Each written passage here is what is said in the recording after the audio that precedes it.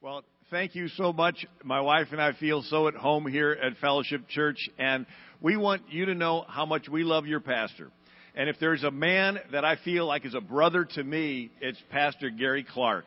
And thank the Lord with me for your pastor, Gary Clark. Well, some of the things we're going to talk about today are a little bit serious, but we need to learn about it. And where else can we learn about it but in their church family? But it makes us appreciate Jesus all the more when we compare him to what else is out there. Sort of like going to Nebraska makes you appreciate Florida more, right? So we got Florida all the time, and so sometimes we have Jesus all the time, and we forget how special it is that we have him when we look at the opposite. So we're going to go through this sort of quickly. And a book and a DVD that I put together called What Every American Needs to Know About the Quran, A History of Islam in the United States. And then a DVD that I do a television program, and this is 5 half-hour programs where I talk about that. And so now, the majority of Muslims are not violent, but some are. And the some is the ones we're concerned about. And so we begin to see that 9 of the 10 worst countries persecuting Christians are Islamic countries, and we are now beginning to see it come to America. And the different headlines that we have, let me see if I can go through this. The San Bernardino, just last week my wife and I were in Pasadena, and they were still talking about this. The Paris attacks, Boston bombings, Fort Hood shooters, beheadings in Oklahoma, street signs in Arabic in Michigan. And now we see there are Syrian refugees being brought to cities all across America, and the local communities have no say about it. And the FBI admitted there's no way of doing background checks. And so the concern is, are we actually bringing terrorists into our country? And now, most of them are not violent, and they're happy to live in our country. But there are some that don't like democracy, and they want to overthrow the governments of those countries. This is the Los Angeles Times had an Oscar-winning documentary on Pakistani women where they get acid thrown in their face if they're not wearing burqas. And then CNN reported child brides. Mohammed's youngest wife was 6 years old, and so there's Muslims that want to follow that example. And they have corporal punishment. And in Dira Square in Saudi Arabia, they chop off arms and legs every week. I actually talked to several soldiers that went there, and they say if an American's in the crowd, they push them to the front so they can witness it. And then they have Nigeria, and this is Christian villages that are being killed. Just lots of headlines, and I'm sure you've seen many of these yourselves. These are churches that have existed. I was in an airport talking to a Syrian bishop dressed in black with a big silver cross, and he says there are areas where for the first time in 2,000 years, all Christians have been wiped out. He goes, my diocese is empty of Christians. And so this is all happening during our watch, and it is important for us to know. Now, this is the grave of Jonah. In the Bible, from 700 BC, his grave existed in Nineveh, Mosul, up until last year. The ISIS Muslims destroyed it. And so we ask ourselves why. Why do some Muslims, not all, not most, but some, why do some Muslims persecute Christians and Jews? Well, they think they're following the example of Muhammad. Now, Muhammad was the best Muslim that ever lived. His life is called the Sunnah, which means the way or the example. And his life went through 3 stages. And so we need to understand these 3 stages because the Muslims that are wanting to be like him follow this. And so he went from a religious leader to a political leader to a military leader. So this is the world 20 years before Muhammad was born. It's the Byzantine Christian Empire, right? So it was Roman, and then Constantine in 313 becomes a Christian, and then the whole Roman Empire is Christian for 3 centuries until Islam came along. And anyway, so Muhammad's father died before he was born. His mother died when he was 6. His grandfather and guardian died when he was 8. So he was orphaned and taken in by an uncle, Abu Talib, who was a merchant. And so Muhammad would ride with his uncle on camel caravans to different cities. And they'd hear about the different religions. The pagan, the Zoroastrian, the Jewish, the Christian. And so in Arabia, they had 360 different pagan gods. They were mostly Canaanite fertility gods associated with the sun and the moon. And so they had their calendar begin with the first sight of the crescent moon over the desert. So this got incorporated into Islam. And they had this rock they thought had fallen from the moon, and they would kiss the rock, walk around this rock, bow to this rock 5 times a day. Muhammad kissed this rock, and so it got incorporated into Islam. So they kissed this rock before Muhammad as a pagan thing for centuries, and then Muhammad sort of incorporated that into his belief system. That rock was in this square building called the Kaaba with 360 other different pagan gods. Now, the Persians were Zoroastrian, and the Zoroastrians believed that paradise was filled full of virgins that would fulfill all the guy's desires. Muhammad heard this, and it got incorporated into his belief system. The Zoroastrians also believed in jinns or genies, that spirits that followed people around. Matter of fact, the word genius was not somebody with a high IQ. It was somebody that had a genie that told them all the answers. So the next time somebody says, you're a genius, you can say, no, I just have a high IQ. Now, Muhammad could not read, which is not uncommon for that area. Matter of fact, the UN Development Program reported in 2011 that 30 to 40% of people in Egypt today cannot read. And so the Jews and Christians were the exception. They could read. They were called people of the book. And so Muhammad was never able to read the Old Testament. But he heard the oral stories called Talmud and Mishnah, and some of those stories got incorporated into his belief system. And then there's the Christian faith. And even Encyclopedia Britannica stated of Muhammad, the gospel was known to him chiefly through apocryphal and heretical sources. So Muhammad thought the Trinity was the Father, Mary, and Jesus. Nobody explained to him the Holy Spirit. And apocryphal, what's that? Those are stories that are not considered inspired, so they're not in our Bible. One apocryphal work was called the Infancy Gospel of Thomas. It was written several centuries after Jesus by someone who knew nothing of Jewish life, fanciful little what-if stories when Jesus was a little boy. And it's like you making up childhood stories of Abraham Lincoln. Nobody's taken this serious because it's filled full of all these errors and inconsistencies. But they were floating around the desert, and Muhammad heard them. So the Infancy Gospel said Jesus spoke from the cradle, made clay birds and clapped, and they flew away, and he raised a playmate from the dead. Guess what stories Muhammad heard, and they're in the Quran, and now they take him as fact, that Jesus spoke from the cradle, made clay birds and clapped, and they flew away and raised a playmate from the dead. There's no other place in ancient literature that these stories appear other than this Infancy Gospel that nobody then or now takes serious. And so Muhammad starts his faith in 610 AD, and he's very excited about it, feels like there's something in it for everyone, and anticipates that they're all going to join. But he only makes 70 converts in 12 years. And he gets frustrated and confrontational and begins to insult the pagans and tell them that they're going to burn in hell. And so the pagans consider him as disturbing the peace, but they can't do anything because his rich uncle, Abu Talib the merchant, was his protector.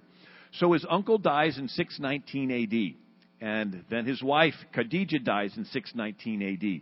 He goes on to have anywhere from 11 to 22 wives after that, but this is his year of sorrows, 619 AD, and so the people of Mecca decide to chase Muhammad out of town for disturbing the peace. And so Muhammad has no place to go.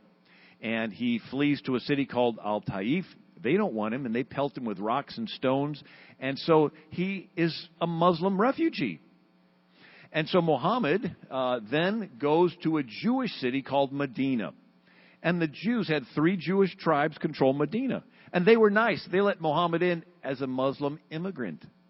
And so Muhammad goes into the minority neighborhoods in Medina, and he begins to organize a following. We're familiar with the term of organizing in the community. And so Muhammad organizes, he gets a following, he goes back to the Jewish leaders, and he pressures them to accommodate him and his followers politically and make a treaty. And so they do. The Jews make a treaty with Muhammad. Now Muhammad is a political leader in addition to being a religious leader. Then something happens. Muhammad's followers in Mecca, they get argumentative, confrontational, threatening, the way some of his followers are today. They get chased out of town for disturbing the peace. They go to Medina, and Muhammad allows his followers to rob the caravans headed to Mecca in retaliation for the Meccans chasing them out of town. So where Jesus said, if they take your coat, give them your shirt, his attitude was, if they take your house, you retaliate, take their caravan. So Muhammad got a whole chapter of the Quran, it's chapter 8, Surah 8, on how to distribute booty from robbing caravans. He gets a fifth of the booty. And so the Meccans send 1,000 soldiers to protect their caravans, and you can see on the map there the caravan route. And the Meccans send their soldiers, and Muhammad defeats them at the Battle of Badr in 624 A.D. And this amazing victory, having been outnumbered 3-1, convinces Muhammad to be a military leader. And he fights in 66 battles and raids in the next 8 years before he dies. He even used the catapult when he attacked a city called Al-Taif. When he was told the catapult was killing innocent women and children, his response was, they are among them. So they got to be killed too. So suicide bombers and ISIS killers and San Bernardino killers say it's okay to kill innocent people to advance Islam because Muhammad did. And since Muhammad is the best Muslim, Muslims that want to be better Muslims, they want to be more devout Muslims, they're wanting to be like Muhammad religiously, politically, and militarily. So there's freedom for all religions in America, but Islam is not just a religion because Muhammad was not just a religious leader. He was a political and a military leader. So a mosque is a religious building, a political building, and a military building. Bowing to Mecca is a religious bowing, a political bowing, and a military pledging of allegiance to another capital. And our effort in the West to split the religious side of Islam away from the political military side is we're trying to split Muhammad. Who are we to split their prophet? He was all three. And so we see there's two sets of verses in the Quran, and it's important for us to understand this.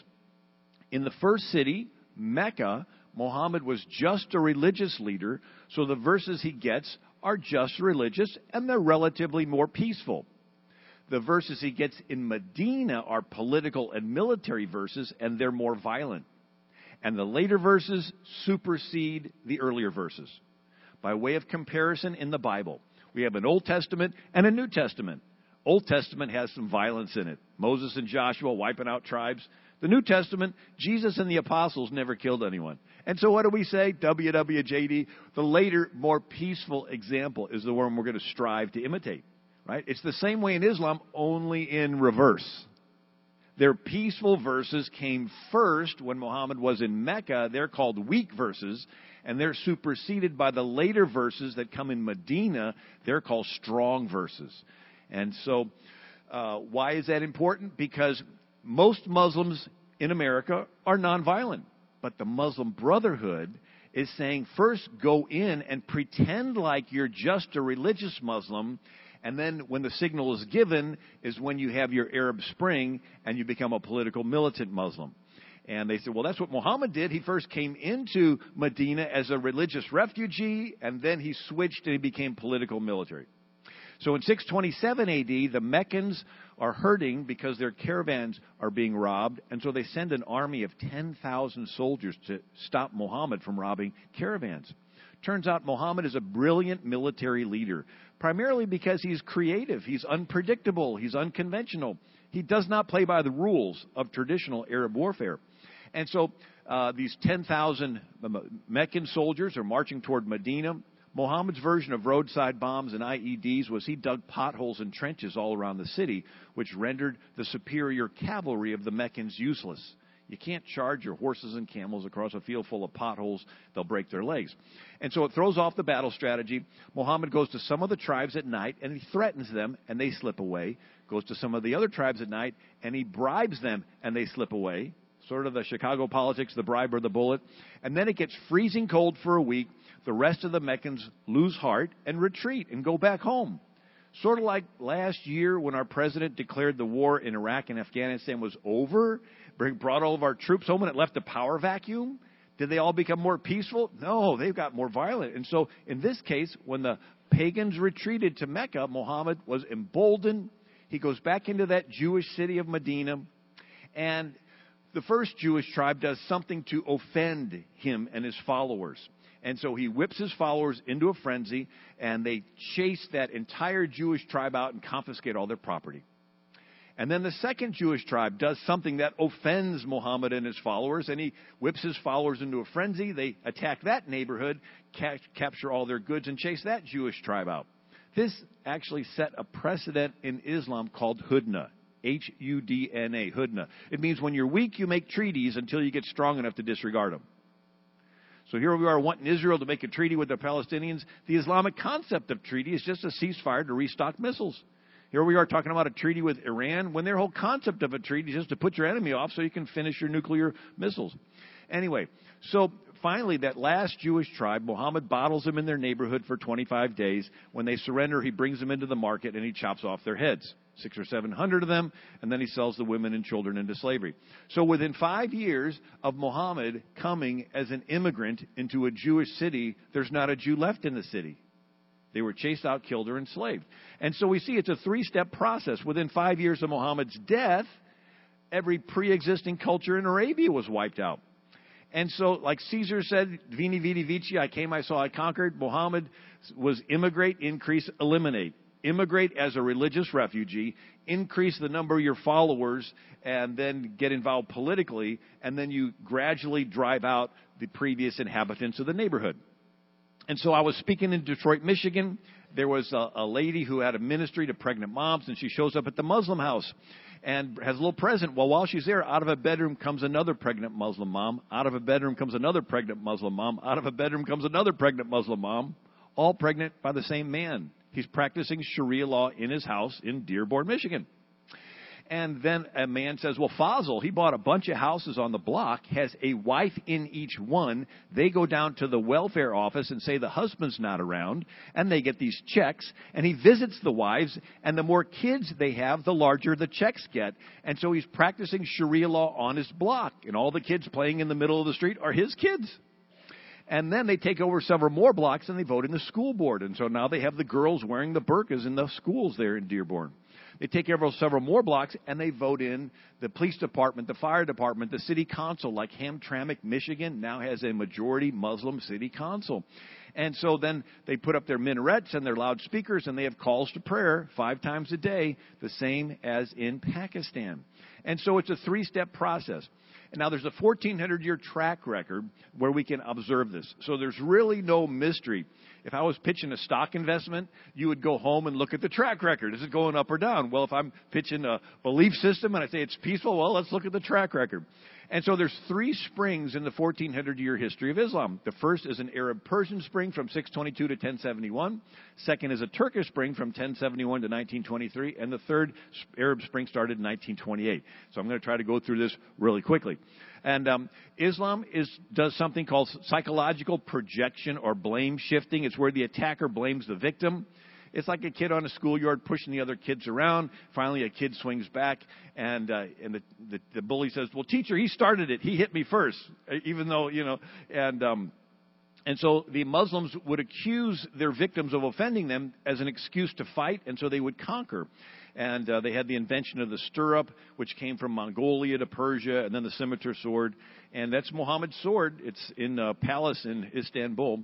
And so it's his general, Khalid ibn al-Walid, and Syria. Did you know Syria was the first country to completely be Christian, evangelized by the Apostle Paul? And Antioch, Syria, is where the name Christian was first used until Caliph Umar conquered Syria.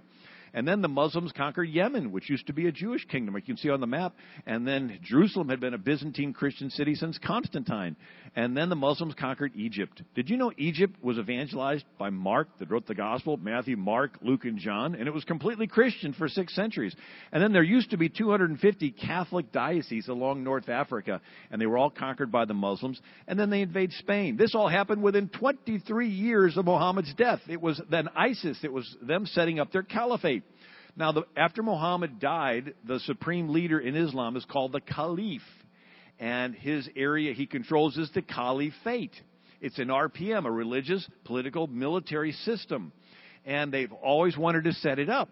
And so they went all the way from Arabia to Spain. Now, when the Muslims conquered the Roman world so quickly, it was a heart attack to the Roman economy. So trade across the Mediterranean ended, sort of like today if China held their ships back for 3 months, all of our Walmart shelves would be empty? That's sort of what happened with Rome. All the trade across the Mediterranean stopped. One of the things that was traded was papyrus. These were reeds that grew along the Nile Delta that they dried out and used for paper. So suddenly there was a paper shortage in Europe. They wrote fewer books, and this was the beginning of the Dark Ages. And then they invade Spain in the year 711. Spaniards are still on foot with heavy metal swords. Muslims are on Arabian horses with stirrups and scimitar swords. In 10 years, they conquer all of Spain, cross the Pyrenees, conquer southern France. And they're finally stopped outside of Paris at the Battle of Tours in 732 A.D., exactly 100 years after the death of Muhammad in 632 A.D. They go from Arabia to Paris in 100 years in a military campaign. And had Charles Martel, he was the grandfather of Charlemagne, had he not stopped the Muslims at the Battle of Tours, we would be speaking Arabic right now.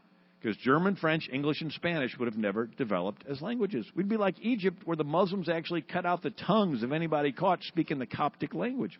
It took 700 years to drive the Muslims out of Spain. And so some definitions. The word Islam means submission to the will of Allah. A Muslim is one who has submitted to the will of Allah. And Islam believes there will be world peace when the whole world submits to the will of Allah. So to them, world peace means world Islam. So it is a religion of peace. It's just their definition of the word peace is different than ours. Our definition of peace is different groups getting along. Their definition of peace is having everyone submit to the will of Allah and become Muslim. Now, Lincoln said, we all declare for liberty, but in using the same word, we do not all mean the same thing. We all want peace, but we don't mean the same thing. Now, in Islam, the world's divided into two halves. The half that has submitted to Islam, Dar al-Islam, and the half that's in the process of submitting to Islam. It's called the House of War. It's supposed to be at war. Now, what about moderate Muslims? Most Muslims are moderate. Most Muslims are nonviolent. And they believe the world is going to submit to Allah later. Maybe in the distant future, maybe at the end of the world. And since it's so far off, they just want to live their lives. That's fine. That type of Muslim has no problem living in a free, democratic society and having you as a kafir infidel as a neighbor. The fundamental Muslim, on the other hand, they think the world is supposed to submit to Allah now. And they're really excited and they want to help make it happen. Now, the dilemma for us is the more we bend over backwards to show ourselves nice and respectful and tolerant, the moderate Muslim begins to say, this has never, ever happened before. Maybe the world is submitting to Allah now rather than later. And so they gravitate from the future peaceful camp into the fundamental now camp, which is the violent camp. So all of our efforts to show ourselves really, really nice is actually causing more violence. It's sort of like the law of the jungle. Our daughter used to have a friend that led tours of school kids to the zoo, and they would go past the wolf cage. And they'd have one kid walk in front of the cage, and the wolves didn't even bother looking at him. Had the same kid walk in front of the cage, dragging his foot, acting like he's injured, and all the wolves start looking at him. And then they're studying him, and they're going back and forth, trying to figure out how they can get across and get him. Weakness invites aggression. And so in Islam, they have a concept. When your enemy shows weakness, that is an indication that Allah is giving them to you. So when you're finally bending over backwards a whole lot, thinking certainly they'll be peaceful, that's when they decide to really get violent. Some definitions of the word innocent. When Muslims kill people in Paris, and the president said, well, those people that did the killing, they don't represent true Islam, because Islam says it's wrong to kill the innocent. Well, let's define the word innocent. Innocent is a follower of the way of Allah. And so if you reject Allah, it says, Allah loveth not those who reject the faith. Be ruthless to the infidel. Make war on the infidels. Fight those who believe not in Allah. Kill the disbeliever. So if you are a non-Muslim, they're commanded to be ruthless and kill you. So when they say it's wrong to kill the innocent, it's code for it's wrong to kill Muslims. Now, in all honesty, the violent Muslims consider the non-violent Muslims as no longer followers of the way. And they're just as happy to kill them as they are to kill us. Right? So, anyway. Charlton Heston. I actually met him. I ran for Congress years ago, and he endorsed me. He was the head of the NRA at the time. But Charlton Heston did a movie about El Cid. He was Rodrigo Diaz, this Spanish commander that was really good at driving the Muslims out of Spain.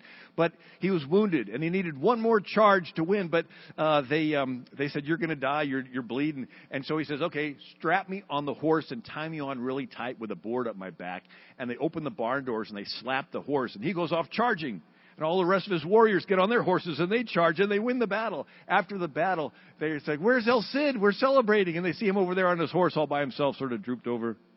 It's one of those romantic chick flicks, get some popcorn and snuggle on the couch. And so it took 700 years to drive the Muslims out of Spain.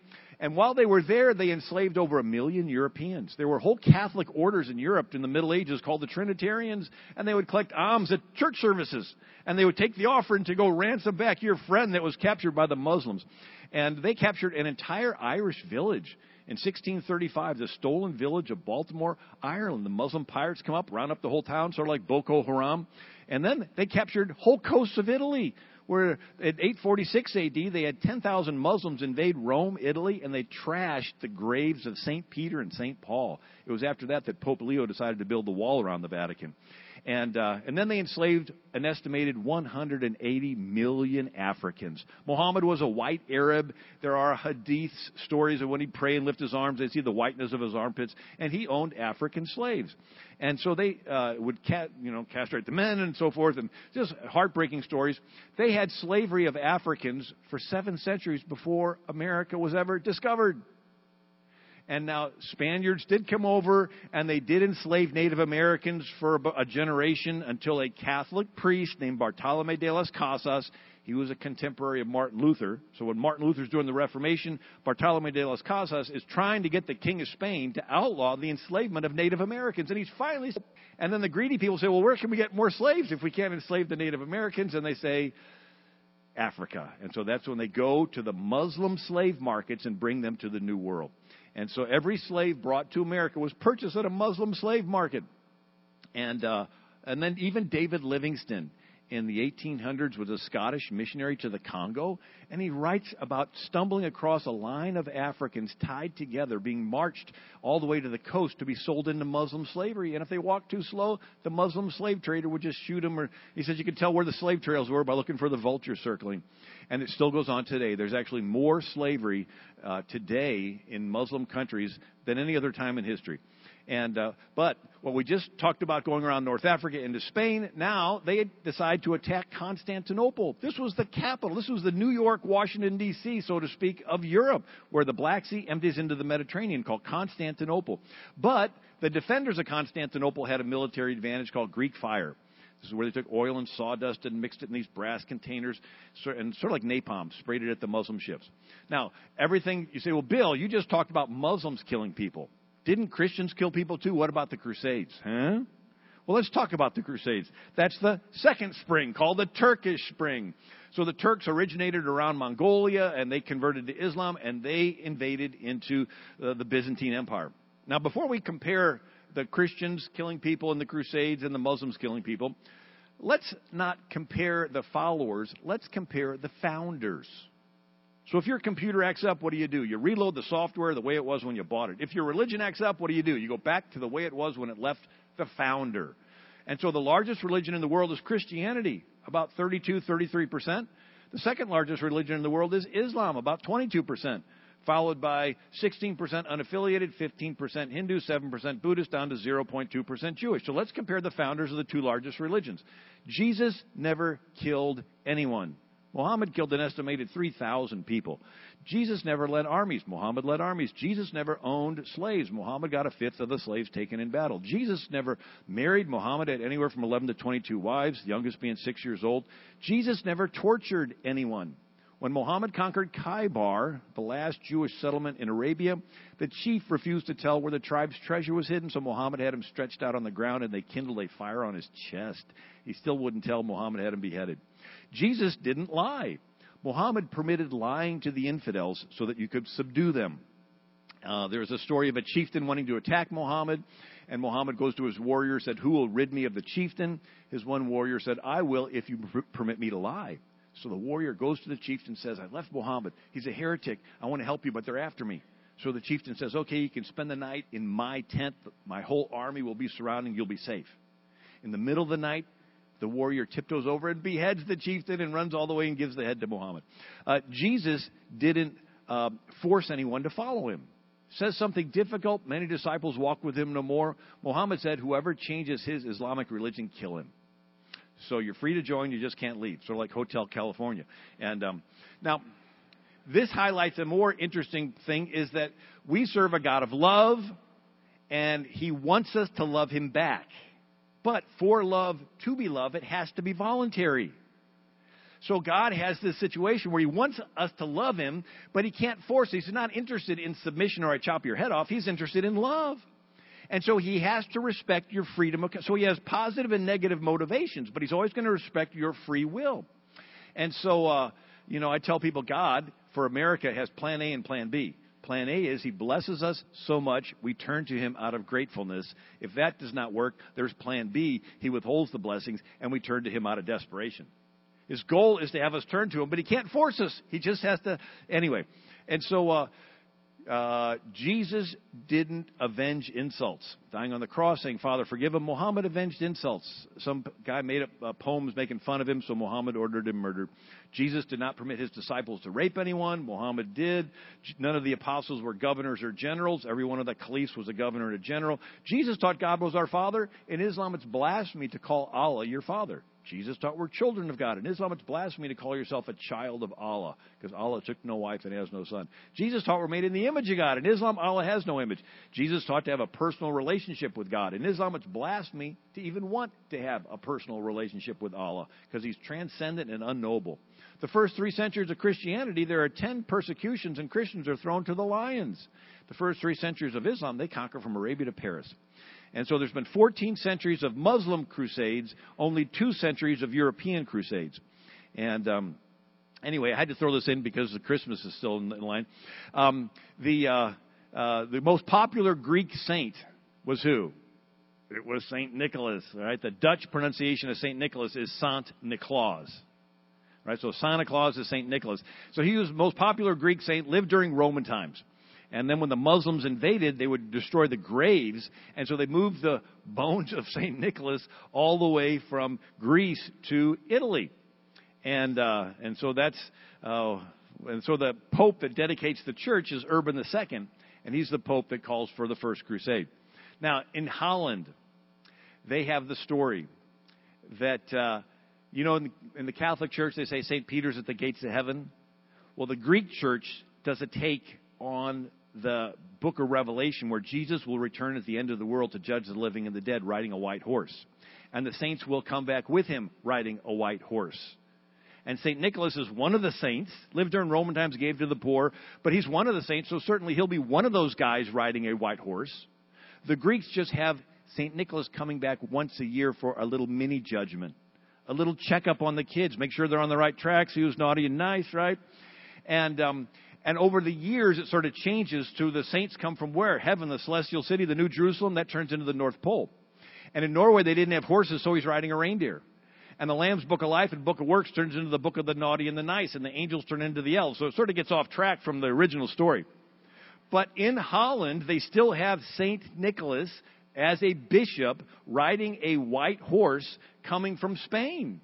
And he gives presents to the good kids, and the naughty kids, he has a little Muslim helper called Zwarte Piet, and he takes the naughty kids, and he puts them into a gunny sack and takes them back to Spain and sells them into Muslim slavery.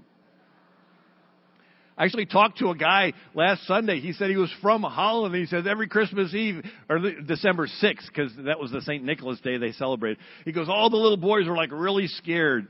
And I did a call-in radio show, and a guy said he was raised in Europe, and he says every Christmas Eve, all the little boys would make sure to go to sleep at night with a pocket knife in their pocket. I said, why is that? He goes, that's to cut ourselves out of the gunny sack in case Zwarte Piet took us. He's going to sell us into Muslim slavery. I like the little kids like, oh, look. And the parents are like, we told you should have been a good kid. Look at this one. Here's these little kids. Please don't take me. He's grabbing them. I had 11 brothers and sisters. I would have loved to have tormented my little brothers with this story. You may not be here tomorrow. St. Nicholas coming. So the Pope that dedicated the church where the St. Nicholas remains were put is Pope Urban II. He's the one that calls for the first crusade. And so they send crusade, and they stop the Muslims. Richard the Lionheart led the third crusade.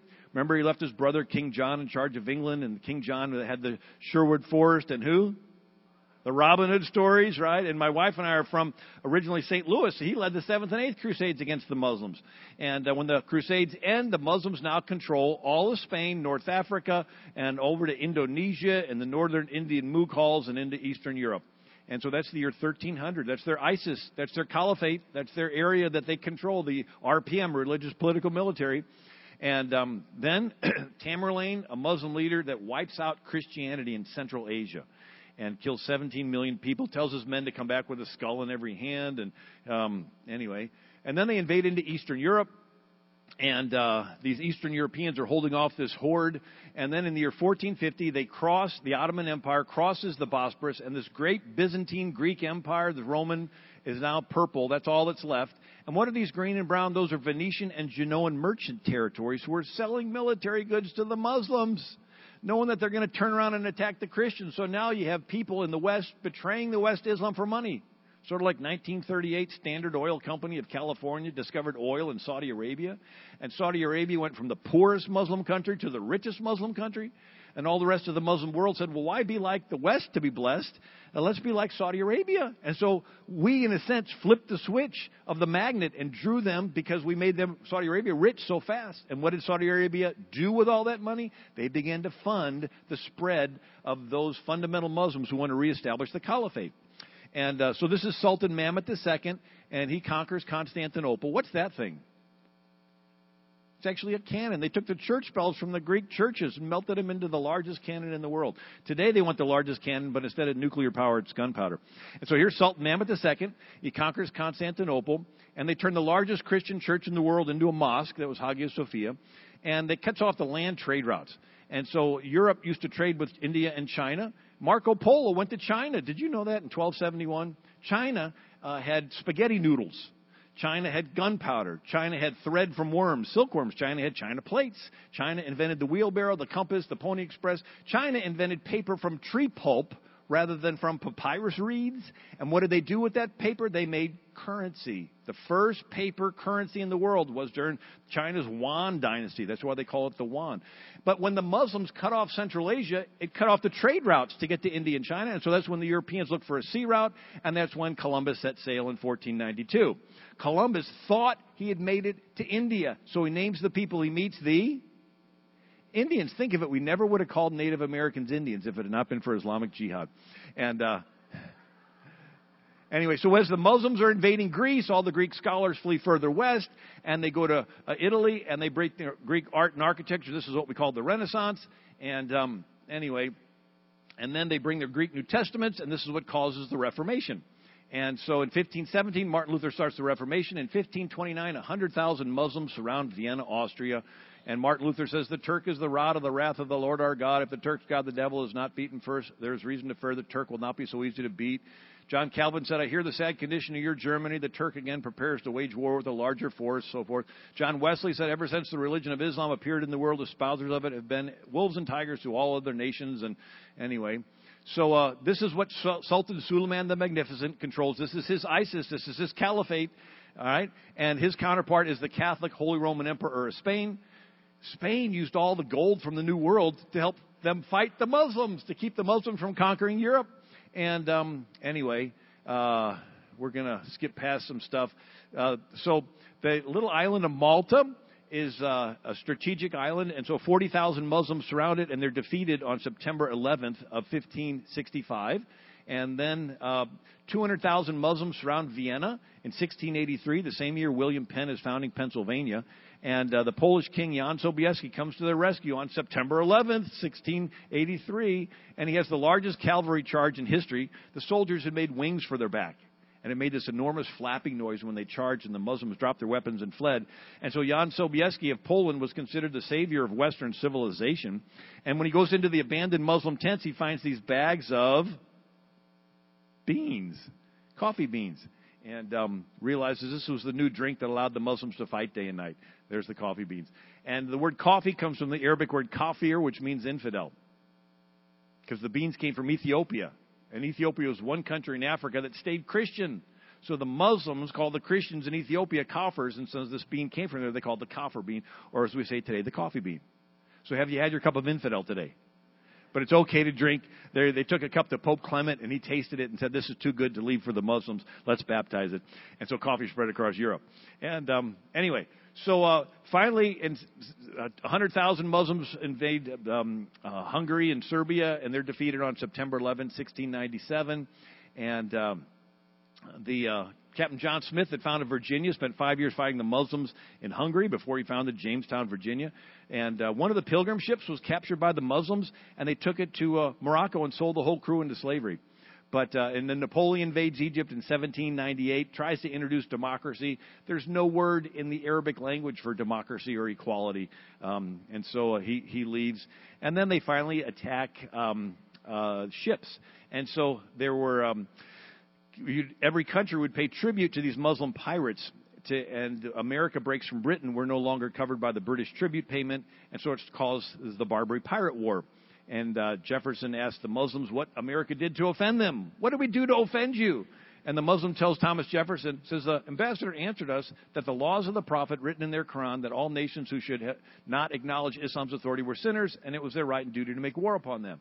So here we are saying, what did we do to offend the Muslim world? Nothing. They just are commanded to attack us. So we were paying 20% of our federal budget to these Muslim pirates. And finally, Thomas Jefferson becomes the third president. He's fed up and he sends in our Marines. And that's where we get the Marine anthem, from the halls of Montezuma to the shores of Tripoli. And James Madison has to send in our guys again. And anyway, I'm going to have to pause here for the sake of time. And so that I took you through 2 springs, and I'll get to the third one in the next service at the end. But before we close, I want to just, don't you appreciate Jesus? Really makes you appreciate Jesus.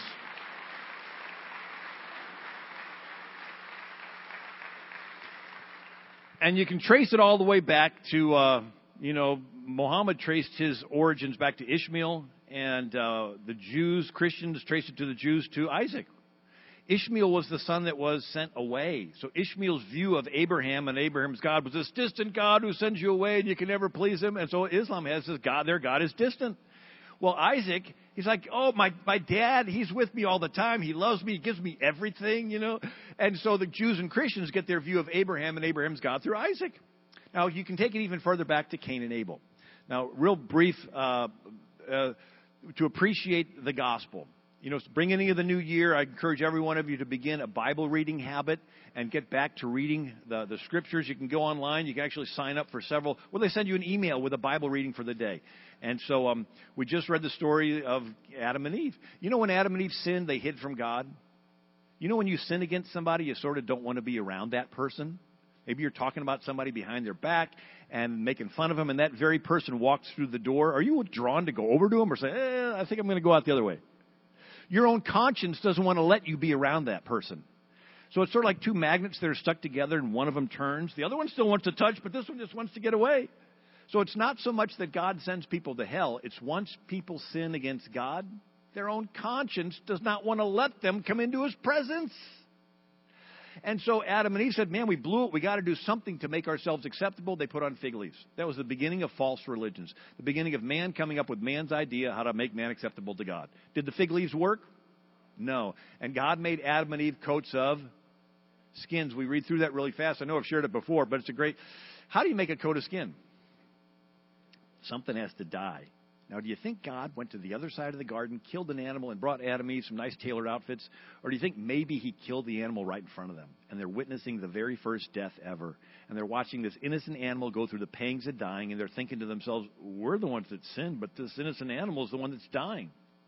And God wanted to make it really clear the animal was dying in their place, that he strips the skin off the animal, and he puts it on Adam and Eve. Maybe it still had some blood on it. And for the rest of their lives, Adam and Eve are wearing the skin of that animal that died in their place. And whenever God sees them, he sees them clothed with the skin of the animal, the lamb slain from the foundations of the world. And so Adam and Eve tell Cain and Abel. Cain decides he wants to worship God. And he does it through works. And he brings the fruit of the ground. And we know that it's works because God told Adam, the ground is cursed for your sake, and you'll bring forth fruit by the sweat of your brow. So here is Cain trying to work his way to heaven. He's trying to put enough barley on the altar, enough wheat, enough oats. Does God accept it? No. And then Abel does the lamb thing. And it's this picture that God's on one side, man's on the other side. Our sins separate us from God, and the lamb pays for the sin. And so Abraham offered lambs, and Moses had every family in Israel offer a lamb. And John the Baptist points at Jesus and says, "Behold, the Lamb of God that takes away the sins of the world." So I ask people, are you approaching God as a Cain or as an Abel? If you're still hoping you're good enough to go to heaven, you are approaching God as Cain. I want to worship God. I want to put enough stuff on the altar. Maybe one more handful of barley will do it. Or are you approaching God as Abel? It's not me. It's this lamb that died in my place. And I want to do good things so I can show the rest of the world how much God loves them. But you don't do the good things thinking that you're putting stuff on the altar or hoping that you'll earn your way. Islam is the religion of Cain. There's no lamb in the Islamic theology. It's all works. And Jews and Christians trace the salvation through the lamb. And so can you say, thank God for the lamb? Well, I'm going to end with that. God bless you.